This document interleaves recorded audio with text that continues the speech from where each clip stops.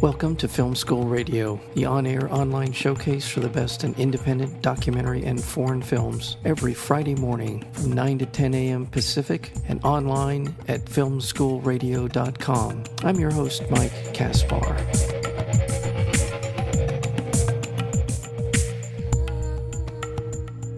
We're joined today on Film School by Vibeke Lokenberg, the director of the documentary Tears of Gaza. Tears of Gaza is opening today, September 21st, here in Los Angeles, and we'll be getting into more information about specifically where that is in just a little bit. Vibeke, welcome to Film School. Thank you. And thank you so much for the film, Tears of Gaza. Tell me a little bit about how you got involved with the idea of doing a documentary, and how much history or were you familiar with in terms of the history of the Gaza? Well, of course, I am. I have, as a Norwegian, you remember the peace agreement we made once. We are into that subject, so we are following all what happens between Israel and Palestine. But I was quite surprised to watch a film which I didn't watch on television in a way, because there was no images, just this distance, small reportages, and I felt the need of knowing what was going on inside Gaza. Mm-hmm. But everybody was kept outside the border. No journalists were allowed inside. And I could see all these wreckage and all these bombs on the distance, but I was feeling that something really gruesome is happening in there, and we don't know.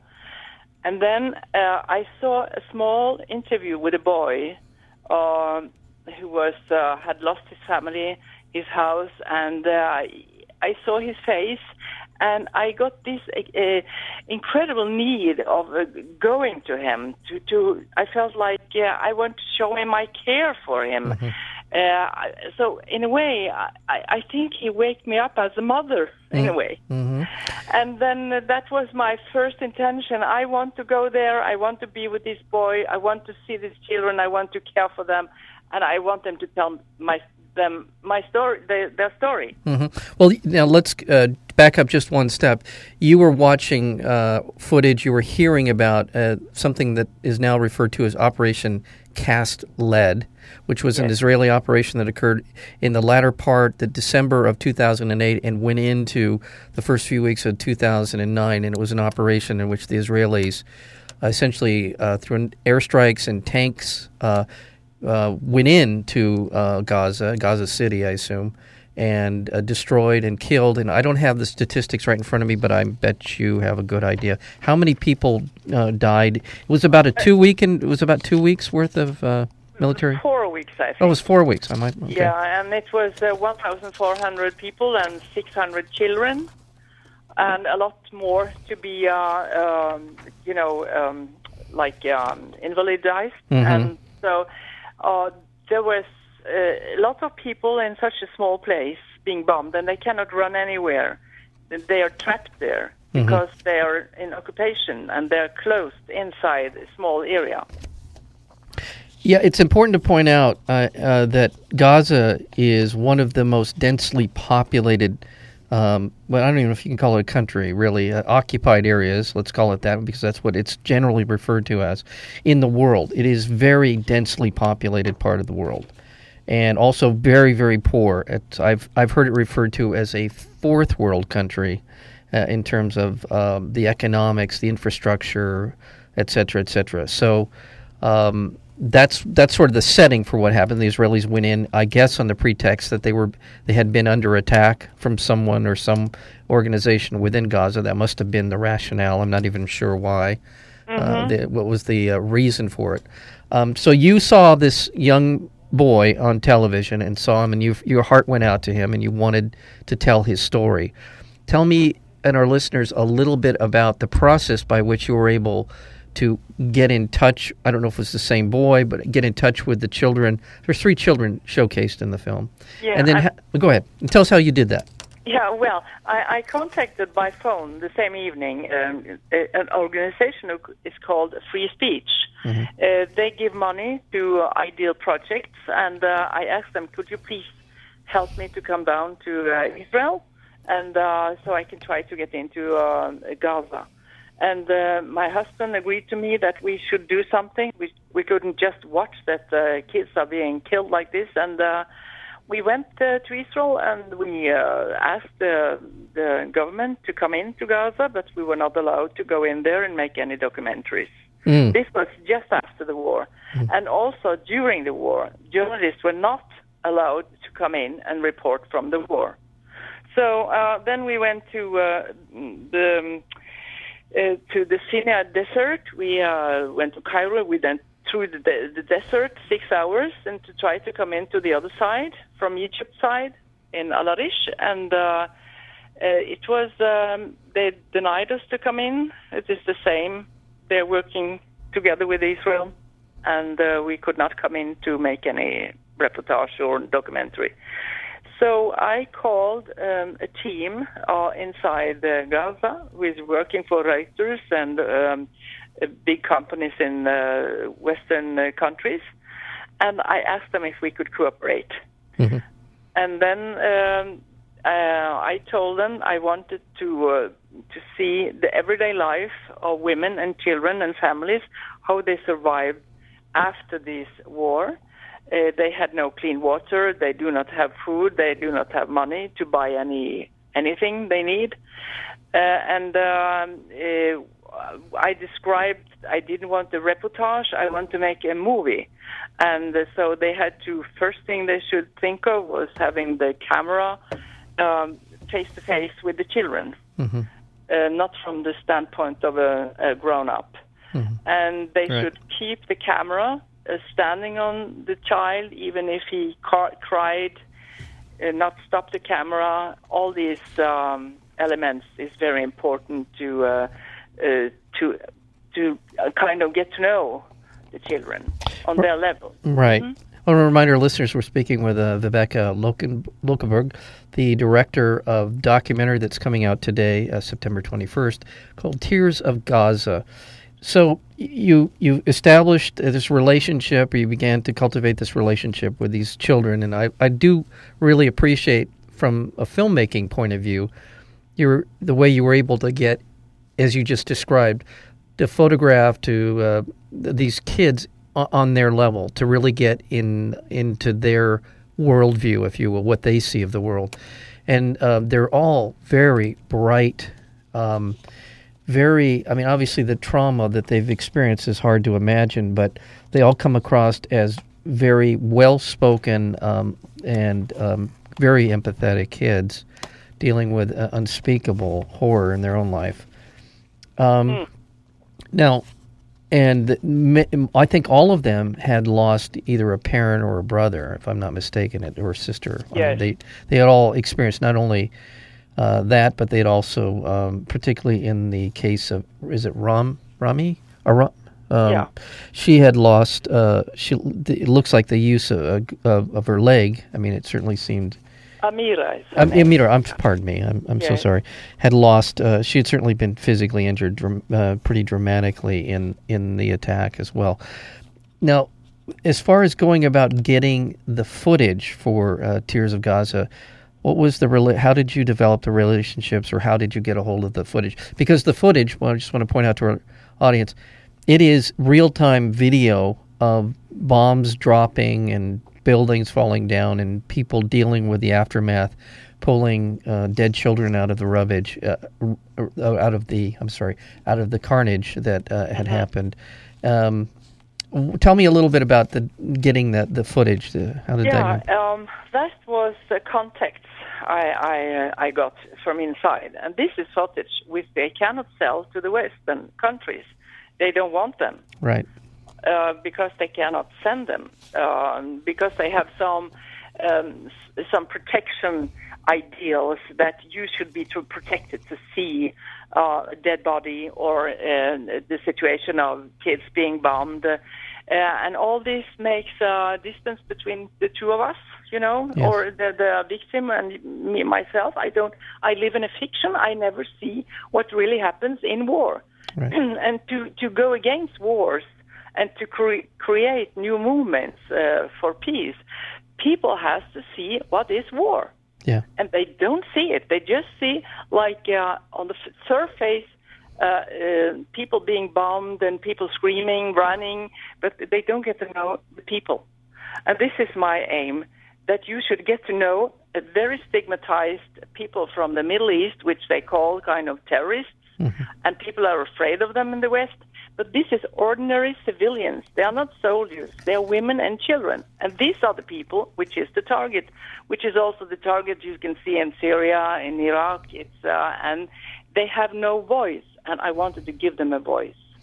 Well, and that's really, for me, the crux of this film is that we rarely, if ever, that we see Palestinians in any other context except armed or throwing rocks or some sort of very reactive sort of mode that they're in. They're never ever seen in American media as anything but people involved in something awful in one way or another, either being perpetrated by them or perpetrated against them. And your film, through these three children, Amira, Razmia, and is it Ya? Am I saying that? Yeah. Yeah. Yes. Are seen. Not only do we see their lives and the direction that their lives seem inevitably going towards a life of unfulfilled expectations and dreams, but we also see their family and their parents and their aunts and uncles, and trying to imagine what it would be like to run down the street as bombs are dropping around you, with you holding on to your children for dear life. And you see it in this film is really a very powerful thing. And how did you? No, go ahead. Yeah, I'm glad you saying that, because I wanted you as an audience to experience a war yourself. Yeah. You should feel like you're in there. Yeah. And this was very important for me to do. Well, I will also I would like to give an audience a warning about this film, and not that this is any reason not to go and see it, but you don't pull any punches in the footage that you show. I think it's always a fine line between drawing people in, and so that they see the true horror of war, and then being understandably repulsed at the images that you're seeing. And this film walks that line for me, because we are able to contrast it with the humanity of the people involved as well. It's not just a horror show. We see much more of a totality of the people involved and who are being bombed. Yeah.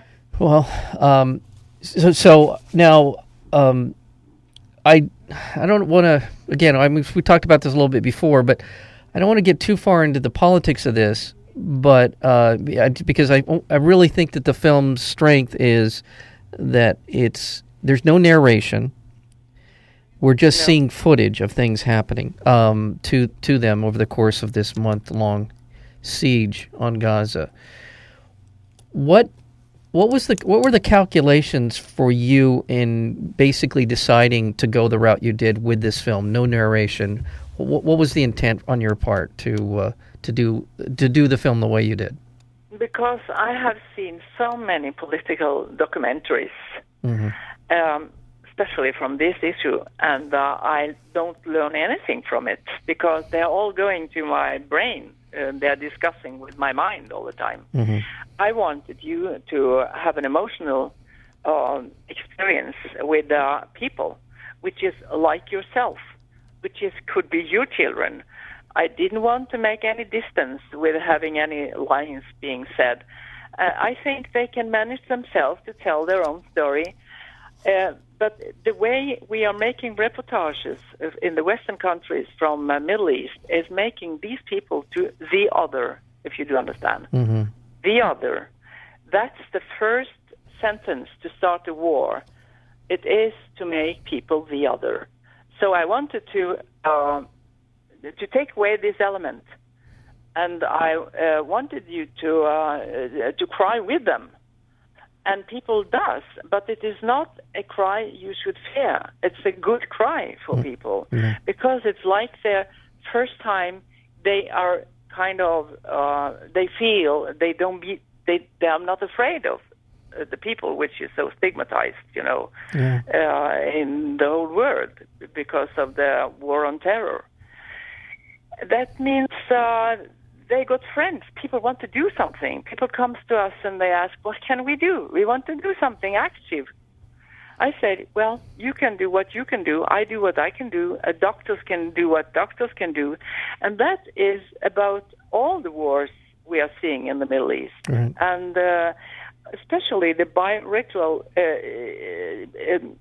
when other countries invent in the Middle East, they are doing worse. And we can cause a lot of, that it worsen. Mm-hmm.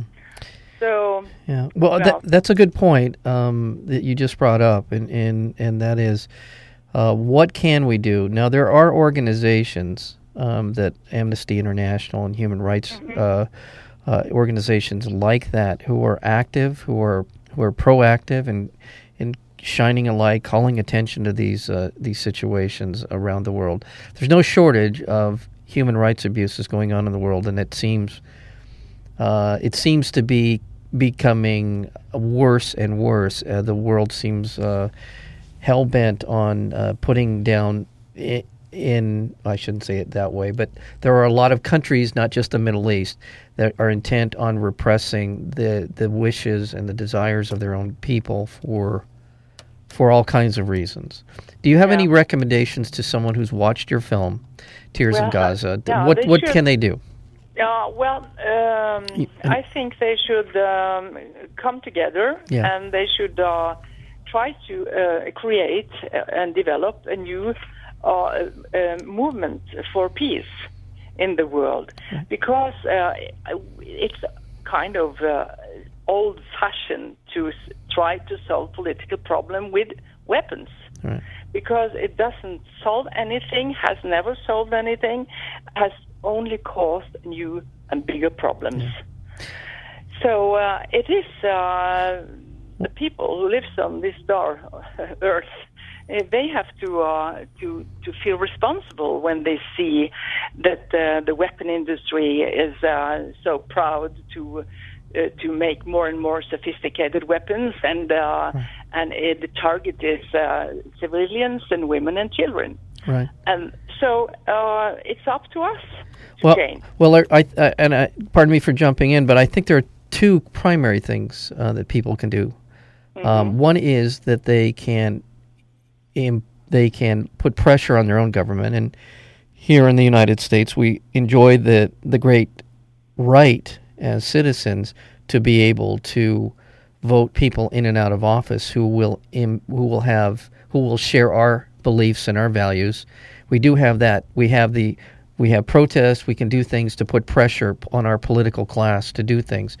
And I would suggest that the second thing, and it's an important part of this, and it's really kind of an insight into the difficulty you had in acquiring the footage and going to Gaza, and that is we should be in the business of trying to establish contacts with the people in these parts of the world that are in fact they were under attack for no other reason than they happen to be the wrong people. And be in the wrong place at the wrong time.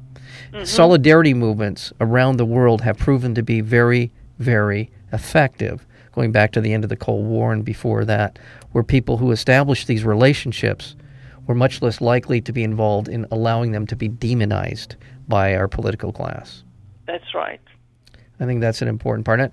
By the way, Vibeke Luxemburg, I want to also mention again that the film is called Tears of Gaza, and it's opening today, Friday, September 21st, here in Los Angeles. And also other places. And in fact, I have right in front of me a list of the places that this film has played, and I'm going to ask you about a couple of places. Mm-hmm. Like it showed it was screened at the Jerusalem Film Festival, the 2010 Gaza Film Festival. How was your film received? Fantastic. Okay. We got first prize in Gaza, okay. And in Jerusalem it was very well, received. Also, of course, some people are angry. But I mean, the leader of the festival was very much protecting it against the journalist who wanted to, criticize it. Right. So he is Jewish, and I remember he said, when the state is doing these things, it cannot, it has to expect reactions and criticize them. Now, we're in general, it's hard to overgeneralize this. Were the Israelis as aware of what happened during Operation Cast Lead as your film shows that to be? Were they aware of the kind of destruction? No. They're not. Okay. Of course not. Okay. Well, I would, because there's just so much anger and resentment and back and forth, particularly among segments of both populations, the Palestinians and the Israelis, that even being aware of it might not bother them. But you're saying that this has definitely had an impact on the people who've seen it, at least, and to know what actually happened. You know that the first after the Vietnam War. Yes. You remember there came out pictures of this little girl who is running through the street with napalm on her. Yes. And that was the pictures, the photographs who were starting the big peace movement. Right. And they decided, I think the American government, that after this war, there should never come out a picture from their war zones. They will fight it. Mm-hmm. And you can also see we don't know really if we had a film like Tears of Gaza from Iraq, from Afghanistan, and so on. You will react different to the invasion, I think. Right. But so I think that the aggressor never wants anything to come out really from the war zone. Well, it's obvious from the description I read, and we've talked a little bit about here, the difficulty in you being allowed. No journalists, outside journalists, were allowed into Gaza during the Operation Cast Lead. Virtually no one was there to take this very powerful video, except for those Palestinians who were part of, I guess there was a Reuters outfit that was still in Gaza, and some of those people were able to take some of these images. It's really, I don't know if I've really said this strongly enough. This is a very powerful film, and there's very little to argue about in terms of politics. It is simply what it is, watching people in the unimaginable, and I mean that, unimaginable circumstance of trying to figure out how to survive with sulfur bombs, white phosphorus bombs, heavy-duty armaments landing around you, killing hundreds and hundreds of people. And unfortunately, I think at least half of the casualties were children, women, and children. Yes, it's over. It's really very powerful. I want to ask you a little bit about, because we don't have a whole lot of time left, I want to ask you a little bit about the journey of the film. Once you had it made, you got it made. Now, obviously, it did very well on the film festival circuit. Yes, it won a lot of prizes. It has been all over the world. Yeah, really. Toronto. It was at the Toronto Film Festival. It was at the Gothenburg International Film Festival, Monaco, Norwegian, Durango, all over the world, and it's done well. And I could read off all the awards: audience awards, jury commendation, best film, the festival awards, all over the place. With all of that and the power of this film, tell me about the journey of getting this to marketplace. Has it been an easy? It sounds like it should be a slam dunk for you to get distribution. How has that gone for you? No. They don't dare buying it. No. It has been screened in 2 televisions, Norwegian and Swedish. Okay. That's all. Okay, but it is to our certainly to our goodwill. I mean, to our good fortune. It is being screened here in Los Angeles. And do we have, beyond that, do we have plans to distribute it to other, beyond this run? Yeah, I hope so. Okay. Well, Larry Ratner is a very fantastic man, and I hope that he will continue sending it to other countries who want it. No. And also in Mexico City, the big festival there is screening it now in November. Oh, fantastic. Now, is there a website for people to find out more and maybe more about the screenings and all? Yeah, Tears of Gaza, and that's what I can find in Facebook. Okay. Tearsofgaza.com, would that be? Yes. Because I don't see Yeah. any material on there. Okay, well, I really, truly, every once in a while you get to see something that is shocking and powerful and is about the things that didn't happen 50 years, 100 years ago. This is not World War II. This is not Vietnam. This is today. The occupation of Gaza and the West Bank continues now since 1966. And the human rights abuses are rampant. The economic opportunity is virtually non-existent.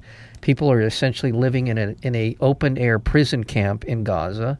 And your film, without really being political, is extremely political in the humanist sense of that word. And I thank you so much for making the film. Well, I thank you that you had the courage to see it. Well, I really hope that people will come and see it. Yeah. They should not be afraid. I'm much more afraid of seeing a war movie on speculation. Yeah. Oh, that's much more dangerous for me. Yeah. But anyway, thank you so much. Well, yeah, Vibeke Luxemburg, all the success and continue. Obviously, the good work that you've been doing, and with this film, and it looks like you will continue to be a part of the solution and not part of the problem. Thank you. Thank you. Take care. Bye.